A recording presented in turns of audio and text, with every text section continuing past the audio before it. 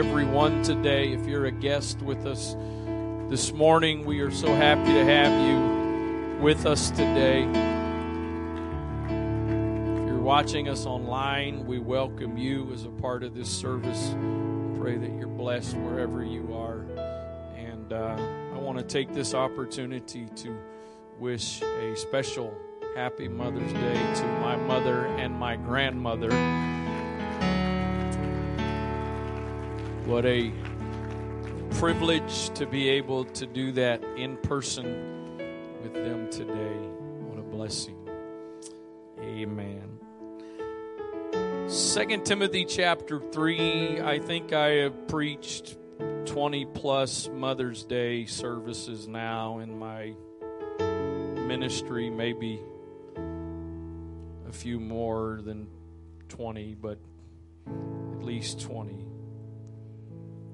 And I think this is probably the strangest passage I have ever used or started with in a Mother's Day message. Nevertheless, I feel like it's what the Lord has directed me to share with you today. So 2 Timothy 3, beginning with verse number 1, Paul says, "This know also, that in the last days perilous times shall come." You can read the book of Revelation. You can read the book of Daniel. I think in the book of Ezekiel. But I know in the book of Revelation, the book of Daniel, there are some prophecies and things concerning the end times that, as Brother Grossbach touched on a couple weeks ago, I'm not sure if anybody really truly has the exact correct answer. Many of those things are said in the way of symbolism, and so we don't know the exact specifics. They give us an idea, but the exact application is yet to be seen. But I find it interesting because in the verses I'm reading to you, what I'm about to read to you, it doesn't take some kind of prophecy expert. It doesn't take somebody that has spent years and years and years trying to understand the four horses and the vials and the whatever else. It just takes a basic understanding of some things to get the fact that we can see that based on what Paul told Timothy, we can understand what the last days would be like, and we also can see that we are living in those days. "This know also, that in the last days perilous times shall come." And so the next couple of verses, Paul is telling Timothy what the characteristics of those last days would be. Men would be lovers of their own selves, covetous, boasters, proud, blasphemers, disobedient to parents, unthankful, unholy, without natural affection, truce breakers, false accusers, incontinent, fierce, despisers of those that are good, traitors, heady, high-minded, lovers of pleasure more than lovers of God, having a form of godliness, meaning there is a profession of faith, there is a profession of commitment to Christianity, but they deny the power thereof. Paul says, "From such turn away." The Amplified Version puts some of these words in a little clearer way. Verse 1, "But understand this, that in the last days will come, set in, perilous times of great stress and trouble, hard to deal with and hard to bear." Does anybody feel like that alone describes 2022? 2021, 2020, 2019. "For people will be lovers of self and utterly self-centered, lovers of money and aroused by an inordinate greedy desire for wealth, proud and arrogant and contemptuous boasters. They will be abusive, blasphemous, scoffing, disobedient to parents, ungrateful, unholy, and profane. They will be without natural human affection, callous and inhuman, relentless, admitting of no truce or appeasement. They will be slanderers, false accusers, troublemakers, intemperate and loose in morals and conduct, uncontrolled and fierce, haters of good. Haters of good. Haters of good. I don't know what the updates are. I don't know how much it's happened, but in the news the last couple of days, there has been news articles on major news outlets that today pro-abortionists would be showing up at churches to protest against those that are against abortion. Haters of good. They will be treacherous. They will be treacherous, betrayers, rash, and inflated with self-conceit. They will be lovers of sensual pleasures and vain amusements more than and rather than lovers of God. For although they hold a form of piety, true religion, they deny and reject and are strangers to the power of it. Their conduct belies the genuineness of their profession. Their conduct contradicts the genuineness of their profession. Avoid all such people. Turn away from them. Father, thank you for the privilege we have of being here today. Thank you for this day that is set aside to recognize and honor our mothers. Thank you for the privilege of being able to spend this time this morning together in your presence. Thank you for your Spirit that's already been ministering and working in this place, already touching hearts and lives. And now, Father, I pray, speak to us today. Lord, there are so many voices that are trying to get our attention, trying to get our allegiance. There are so many voices trying to influence our lives. We've got to hear your voice, your word above every other voice.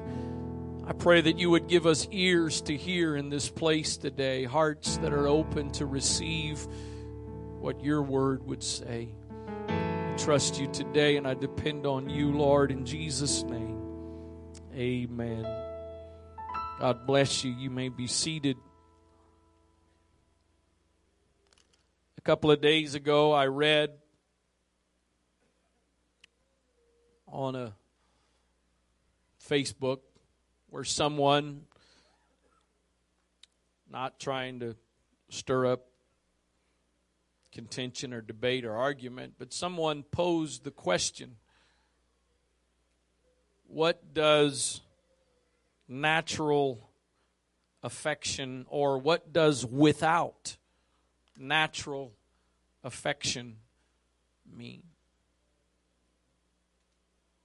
And I have to acknowledge to you today, be transparent with you, that my assumptions of what those three words meant has been inaccurate. Because I have assumed that what Paul was talking about, and I will read in just a moment another place where those same words are written. I have assumed that what was being referenced of without natural affection had to do with homosexuality. And while the Bible is very clear on that topic, I have understood in the last several days that that's actually not what these three words are talking about. These three words come from one Greek word, and that word means hard-hearted towards kindred. Hard-hearted towards kindred. Hard-hearted towards family. Hard-hearted towards those that should be dear to us. Adam Clarke's commentary says about this phrase, without natural affection, that it means without that affection which parents bear to their young and which the young bear to their parents. An affection which is common to every class of animals. Consequently, men without it are worse than brutes. Paul says that one of the indicators of the last day would be a lack of natural affection. The love that should be there between us. The love that should be in families. Can I tell you that this statement is not original, but I'll just say it. The family is the building blocks of society. And it is no wonder that all the way back to the very beginning of time, the enemy has tried to destroy the family. All the way back to the garden when it was just Adam and Eve, the enemy immediately began to try to disrupt the family, to try to get the family out of divine order, because I think somehow the enemy understood that healthy, strong families produce healthy, strong societies, and healthy, strong churches. I want to say I understand. I've been mindful of this for a long time now. In a setting like this, there are people that are coming from all kinds of different circumstances, experiences in life, and so therefore what you may say with the intent of trying to help or challenge one can be something that is painful and hurtful to someone else. So please understand, I have no desire to do that today, but part of what I do have a desire today is to challenge those that still have the opportunity. To challenge those that the future is more ahead of them than the past is behind them. So I realize some of you sit here today as adults that have come from broken marriages, and those of you that are here today that have come from broken homes. And I have no intent or desire to say anything today that would hurt you. So I challenge you, I ask you please to just hear me, whatever I say or preach today, that it's out of a heart of a sincere desire and motive. Because the bottom line is the enemy and the world is continuing to attack day after day. And again, the Bible says, I'll read to you in a moment perhaps some things that indicate it, but the Bible says there's nothing new under the sun. We think that the challenges and the things we're facing in our world today, the immorality that we're facing, is something new. It's nothing new. It's more in our face, I think, than it's ever been because of social media and because of TV and the internet and all the different outlets that there now are that there used to not be. But the problems, the root of it all has always been there. The enemy knows that if he can disrupt homes and disrupt families, he's going to impact lives. I've now had the chance to observe firsthand, be directly involved with people whose parents are divorcing of all ages. And I've come to the understanding that it doesn't matter how old you are. If your parents get divorced, it affects you. It doesn't matter if you're a grown adult that already has your family, you're married, it affects you. It may not affect you, it doesn't affect you in the same way as the child, as the teenager, but it affects you. And the enemy is well aware of that. I pray that somehow today there would be something that would rise up within the side of every one of us that has a fresh desire to defend what God created. To protect and preserve what God created.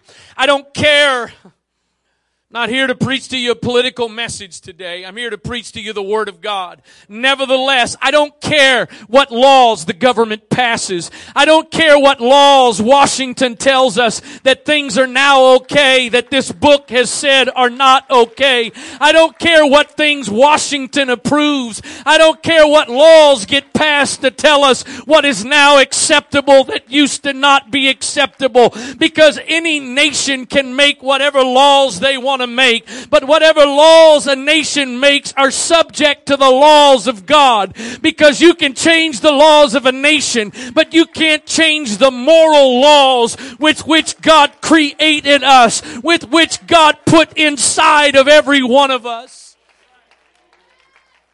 And isn't it amazing that the more we change as a society, the more messed up our world gets? The more we attack the principles of the Word of God. I'm not here to get involved, and some of you think I should and I don't, and others of you don't think I should, and so you're okay if I don't. I'm not here to get involved in politics. I know there's a lot of pastors that are very involved in politics. I don't believe that's my calling. If I was supposed to be in politics, I'd have been called to be a politician. I was called to be a pastor, and they're not one and the same. I wasn't called to change the world. I was called to help people come out of the world. The church is the called out ones.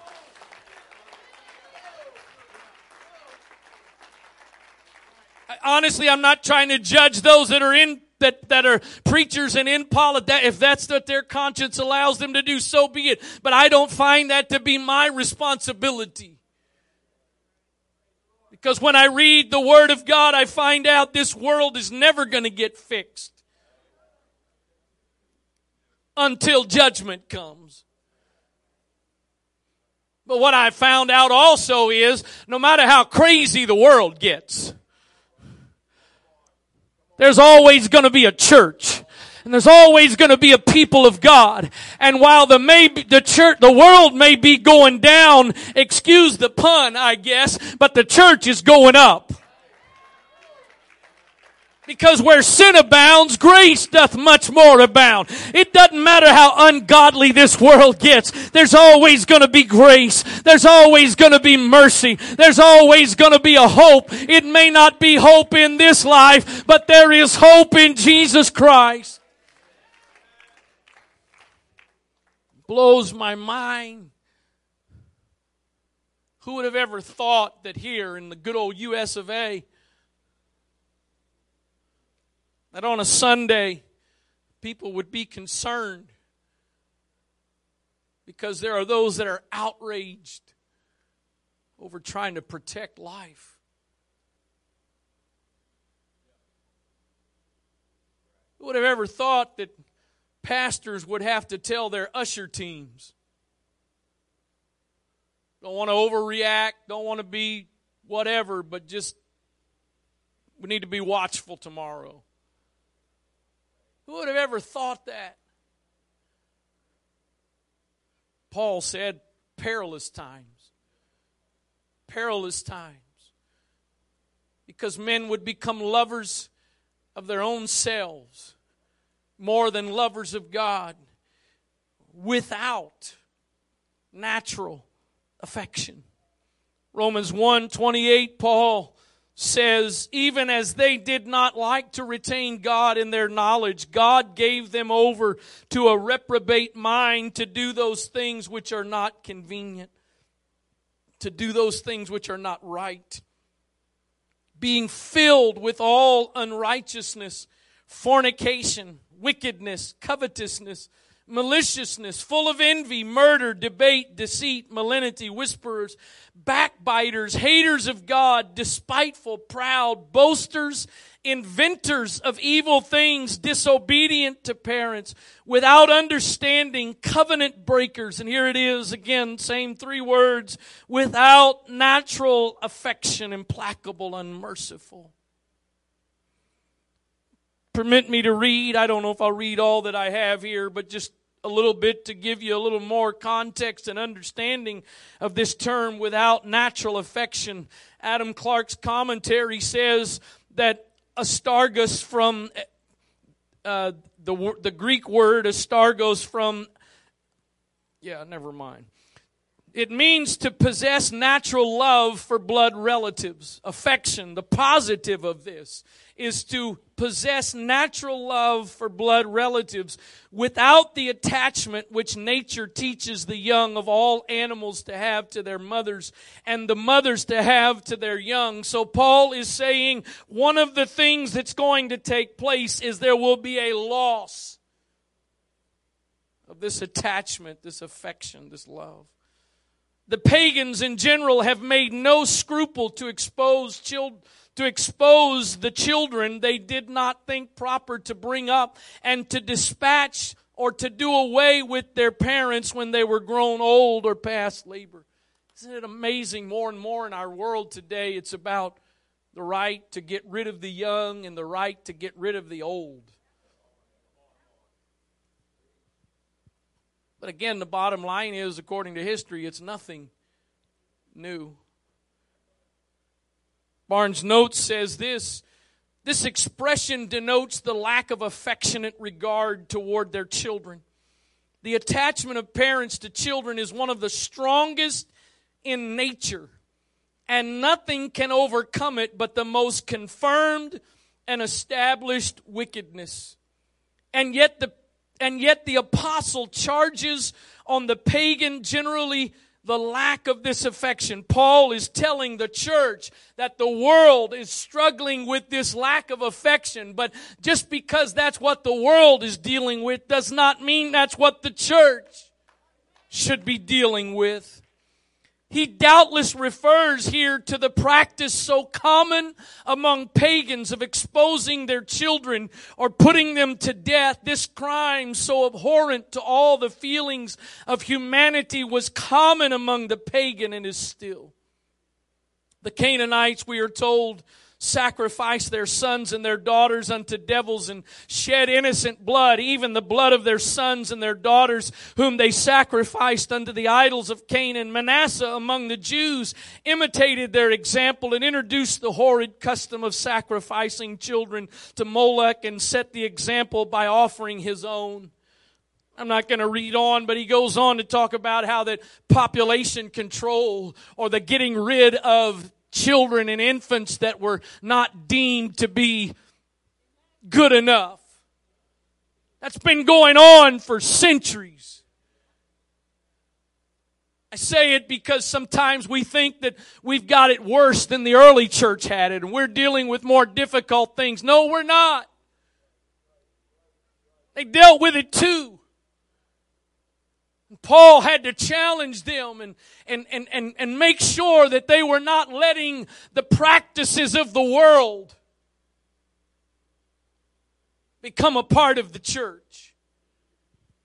Sacrificing. What I read to you here is not talking figuratively. It's talking about the literal sacrificing of children to gods as a part of worship of pagan gods. No, we can say that we don't practice that anymore. It's unheard of, basically, to hear of parents sacrificing, literally sacrificing their children. Them physically dying because of them being sacrificed. No, we don't do that anymore. Literally.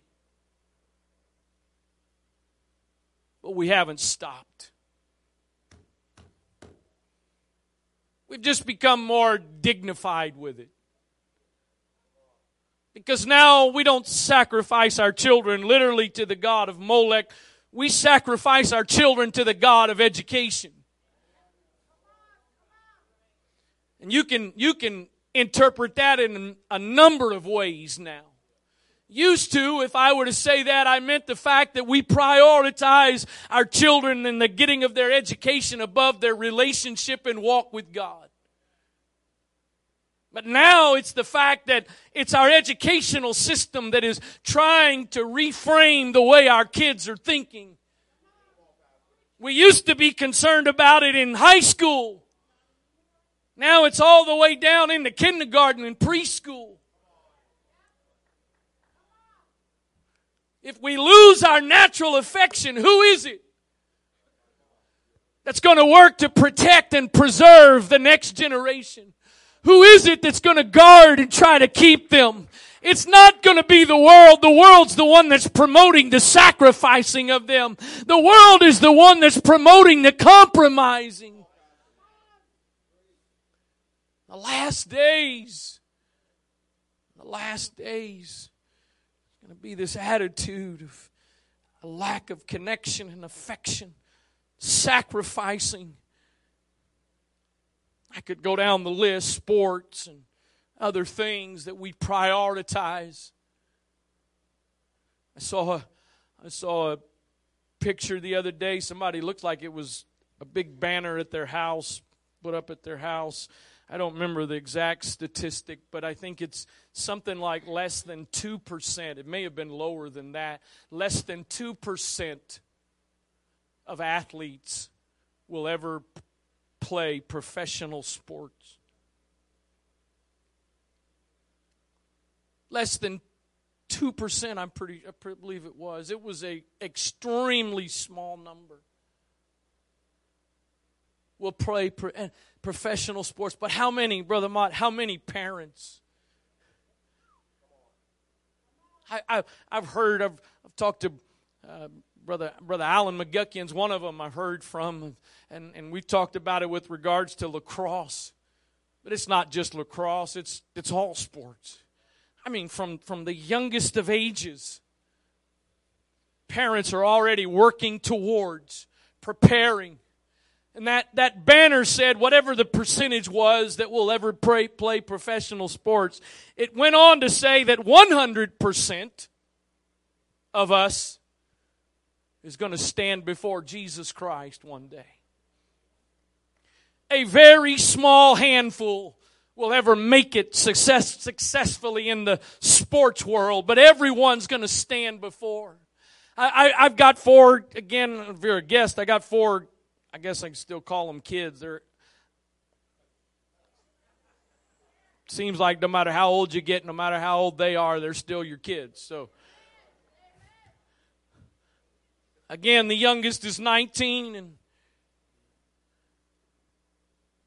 I want them to succeed naturally. I want them to be smart. I want them to be educated. But more than that, I want them to be saved. And more than some kind of great education and natural success, I don't want them just to be saved, but I want them to experience the life that Jesus Christ has for them now. Because as some of you can testify today, it's not about how much money you have in the bank that makes you happy. It's not about the cars you drive that make you happy. It's not the house you live in that makes you happy. It's not the brand of the clothes that you wear that makes you happy. Because there's some people that have all of that they need and more and are miserable. But then there's some others that have found out, as the old song says, take this whole world, just give me Jesus. Because if you have everything naturally speaking, but don't have Jesus, you are the poorest person there is. But if you hardly have anything naturally speaking, but you've got Jesus, you're the wealthiest person there is. Take this whole world, just give me Jesus.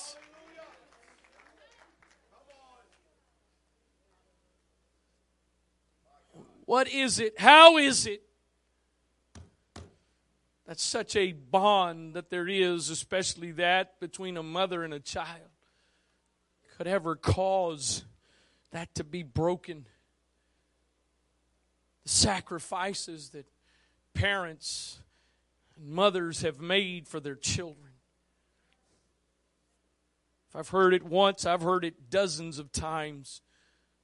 Interviews of guys that have made it to pro sports, succeeded in pro sports, and they will tell you that the single most influential person in their life that impacted them and helped them to get to where they were. Wasn't the coach, wasn't a teacher, and there's great things that teachers and coaches and all those people do, but time and time again, it was my mom. I want to thank my mom. I want to give a shout out to my mom. Usually what they're saying is, I didn't have a good life. I didn't come from a good neighborhood. I didn't come from a good family, but I had a mother who wasn't without natural affection.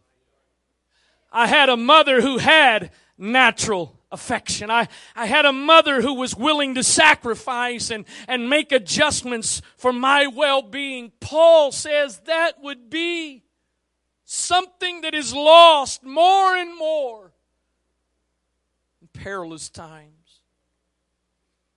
There's a story, there's some pretty interesting and odd stories in the Bible if you're not aware of that. There's some wonderful, great stories, but then there's some of them that make you scratch your head. And this is one of those. It's found in 2 Samuel chapter 21.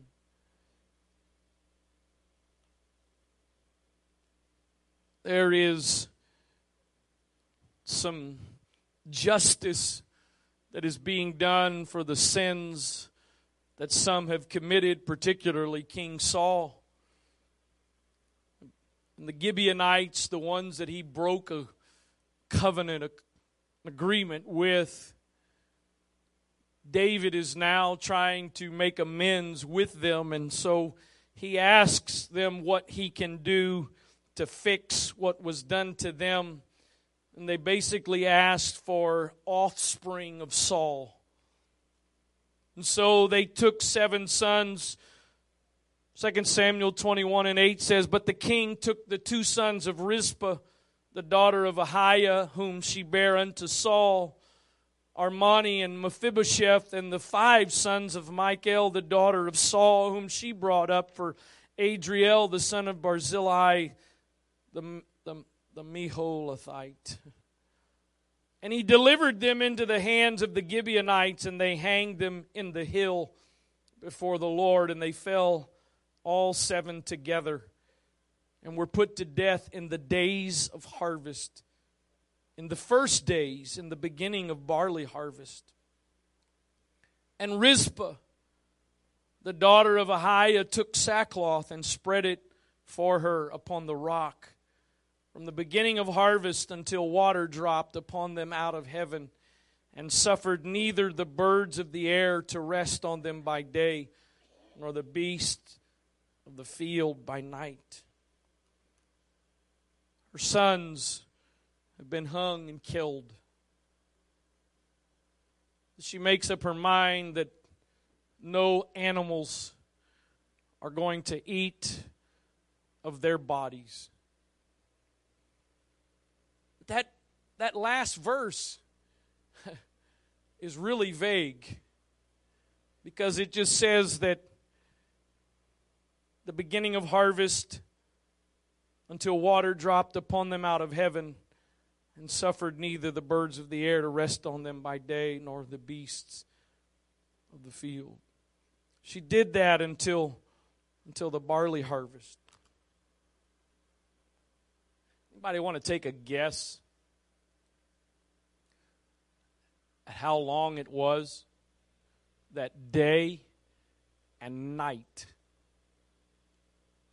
Rizpah stayed there by the bodies of her sons to keep those animals off of them? Anybody got a guess?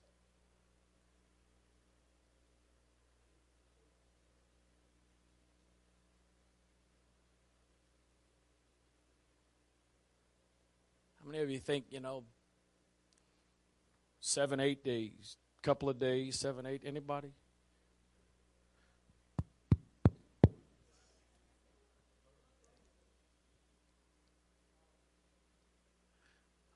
That was my initial, okay. I mean, man, 3 or 4 days, a week or 2. You're obviously pretty smart people and know by the tone in which I'm asking this. It is said that she did this for somewhere around 5 months.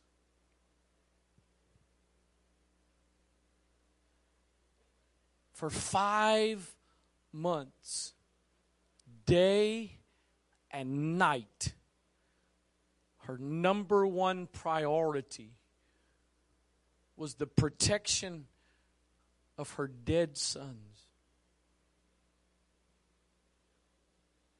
They were dead. Their life is over. How easy, how simple would it for her to have just gone about her life and worked on grieving their loss and just moved on. But for 5 months, day and night, she stood guard, beating off the birds, beating off the animals that were trying to come and destroy her children who were dead.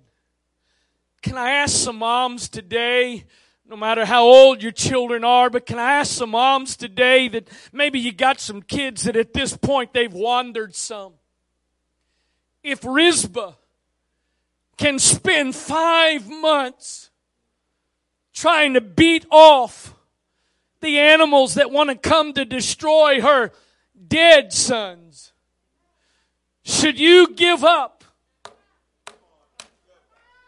Should you give up beating off the enemies that want to come and destroy your children? That maybe they're not where they need to be right now. Maybe their relationship with God is not what it needs to be. But rather than just wiping your hands of it and walking away, what if you would make up your mind to be like Rizpah that says, I refuse to sit by and let the attempts and the attacks of the enemy destroy. I realize it may not look good. I realize it may look like it is over with, but I've got some natural affection. I've still got some natural affection, and I'm going to do whatever it is I can do to protect and preserve, because I believe that God is able, no matter how bad it looks, no matter how impossible it may seem. Let me give you, as I try to wind down here, let me give you a couple of examples of the power and the impact of that natural affection. Paul says there's a problem of not having it. Let's see what that natural affection might be able to do. One example, and there's many, I'm just going to give you two. One example is found in 1 Samuel chapter number 1. A lady by the name of Hannah had no children. She was desperate to have a child.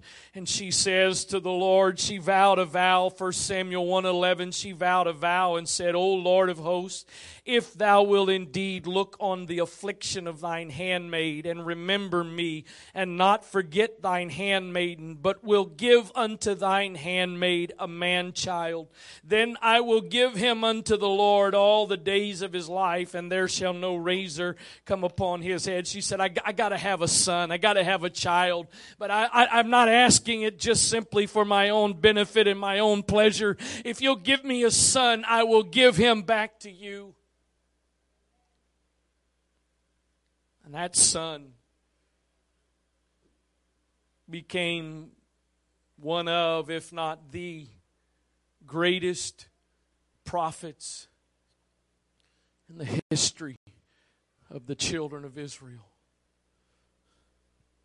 The other story, and this one's even, to me, a little bit more amazing than that, and that's the story of Moses. And I'm just going to read to you from Hebrews chapter 11 that references this story. Hebrews 11 and verse 23 says, by faith Moses, when he was born, was hid 3 months of his parents, because they saw he was a proper child, And they were not afraid of the king's commandment. By faith, Moses, when he was come to years, refused to be called the son of Pharaoh's daughter, choosing rather to suffer affliction with the people of God than to enjoy the pleasures of sin for a season. Esteeming the reproach of Christ greater riches than the treasures in Egypt, for he had respect unto the recompense of the reward. By faith he forsook Egypt, not fearing the wrath of the king, for he endured as seeing him who is invisible. I want you to think about this for a moment. I realize probably every person in this room has some degree of familiarity with the story of Moses. But just think about it in this context this morning. Here is a baby that is born to a family that is in slavery. At the time he was born, there was a decree that all the male children were supposed to be killed. His parents decide to risk their lives to save him. And in the course of that, Pharaoh's daughter, the king of Egypt's daughter, finds Moses and adopts him. Brings him into her family, her house. And so he goes from being born to a family in slavery to being adopted, not just by a family, but by the king of that nation. The story is when Pharaoh's daughter finds Moses, she asks for somebody that'll nurse the child and take care of him, and his sister is there and volunteers her mother. Wouldn't it be pretty cool, moms, if you got paid to take care of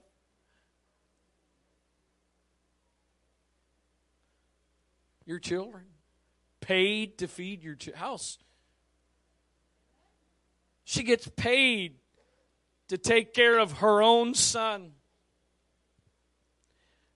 I can't point you to a scripture. I can't show you a verse that says this. But here's what I believe with everything in me. That for the length of time that Moses' mother was caring for him as an infant, even perhaps a couple of years into his life, I believe that as she was feeding him and caring for him, she was telling him things that he had no ability to understand and comprehend at that point. I believe she was telling him, Moses, I got an idea of what life's going to be like for you. I know what you're going to get offered, Moses. I know how wonderful things are going to be, but I just want you to know, Moses, you're not one of them. I just want you to know, Moses, no matter how wonderful life may be with the Egyptians, you're not an Egyptian, because Moses, you're a Hebrew. You're a Hebrew, Moses, and I know how life looks right now, Moses, but we've got some promises. I know we're in bondage right now, Moses, but it's not going to always be this way. So no matter how good it looks, no matter how good it gets, I just want you to remember, Moses, if in fact that's what she did, and I really believe that's what she did, there's no way that an infant, there's no way that a toddler understood that. But I believe she put it into him. And so now to the verses that I read to you, the Bible says he's come to years. He's now come to the point of having to decide, what is the rest of my life going to be like? Is the rest of my life going to continue in Pharaoh's household, living the best life, having the best there is, eating the best food, wearing the best clothes, living in the nicest of houses, all of the wonderful things that anyone could ask for, having all of those things, or will I give that up to go back to my family that's in bondage, my family that's living this very difficult life? Bible says when he was come to years and he made that decision, he made the decision Not going to keep living with what Egypt has to offer. Not going to give the rest of my life to what Egypt has to give to me. But that one who's got a connection with me like nobody else has, put something in me that has never left me.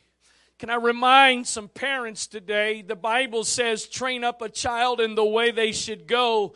And what it does not say is that they will never depart. Doesn't say that. It says, train up a child in the way they should go, and when they are old, they will not depart. So if you put some seeds in there, if you've sown some seeds into that heart, you're not of this world. You're not born to be a part of this world. They may get off track for a while, but you can trust the power of the seed of the Word of God to do its job.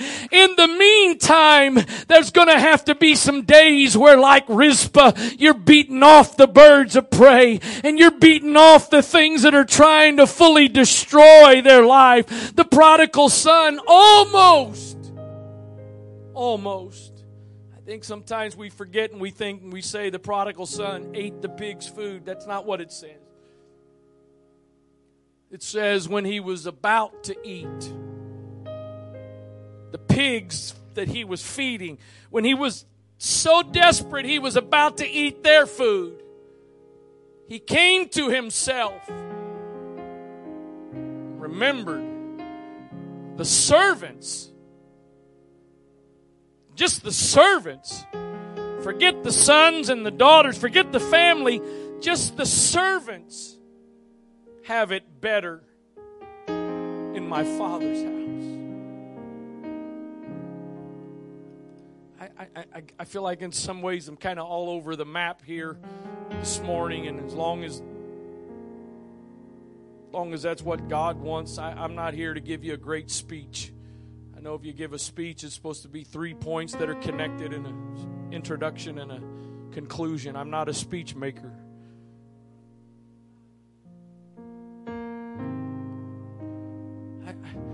I don't think this is the primary focus of the message, but I just can't seem to get away from it. Can I challenge some moms, but not just some moms, some parents today? Maybe you've got some kids that they've wandered, they've strayed. Don't give up. Don't stop praying. Don't stop believing. I don't understand this, but one time in the course of my 30 years or so of ministry, I had a parent tell me, I've tried to get them to live for God. I've tried. I'm done. How can you ever do that? There's an affection. There's a connection that God created that the enemy wants to destroy. If we've ever fought, folks, 2022 is the time to fight. And I'm not talking about banners and posters and talking about on your knees somewhere. I'm talking about just you and Jesus. Because He's the one that really has the ability to change it, to fix it, to restore it, to renew it.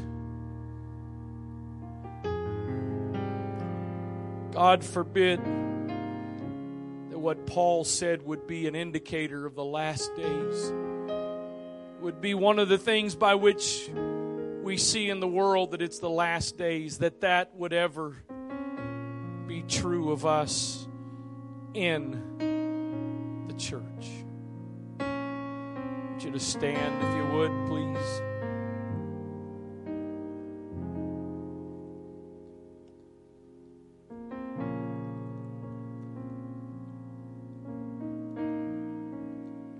I want you to do me a favor, if you don't mind. Would you just Whether it's the grabbing of a hand or putting a hand on a shoulder, would you just reach over, connect right now with the person beside you?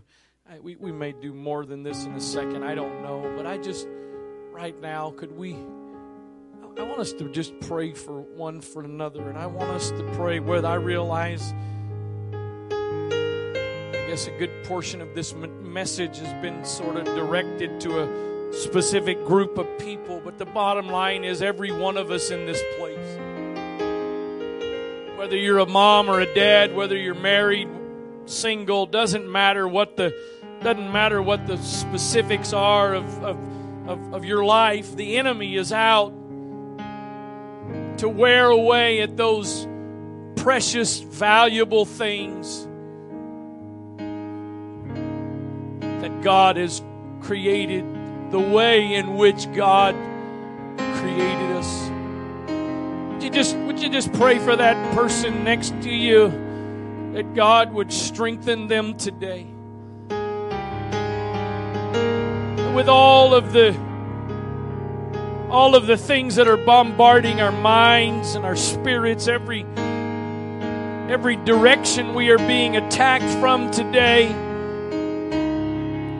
perilous times that we are living in, that the enemy wants us to just become weary. The scripture says, be not weary in well-doing, for in due season you shall reap. It's no wonder the enemy wants you just to give up. It's no wonder the enemy wants you just to give up on your kids, give up on your marriage, give up on your family.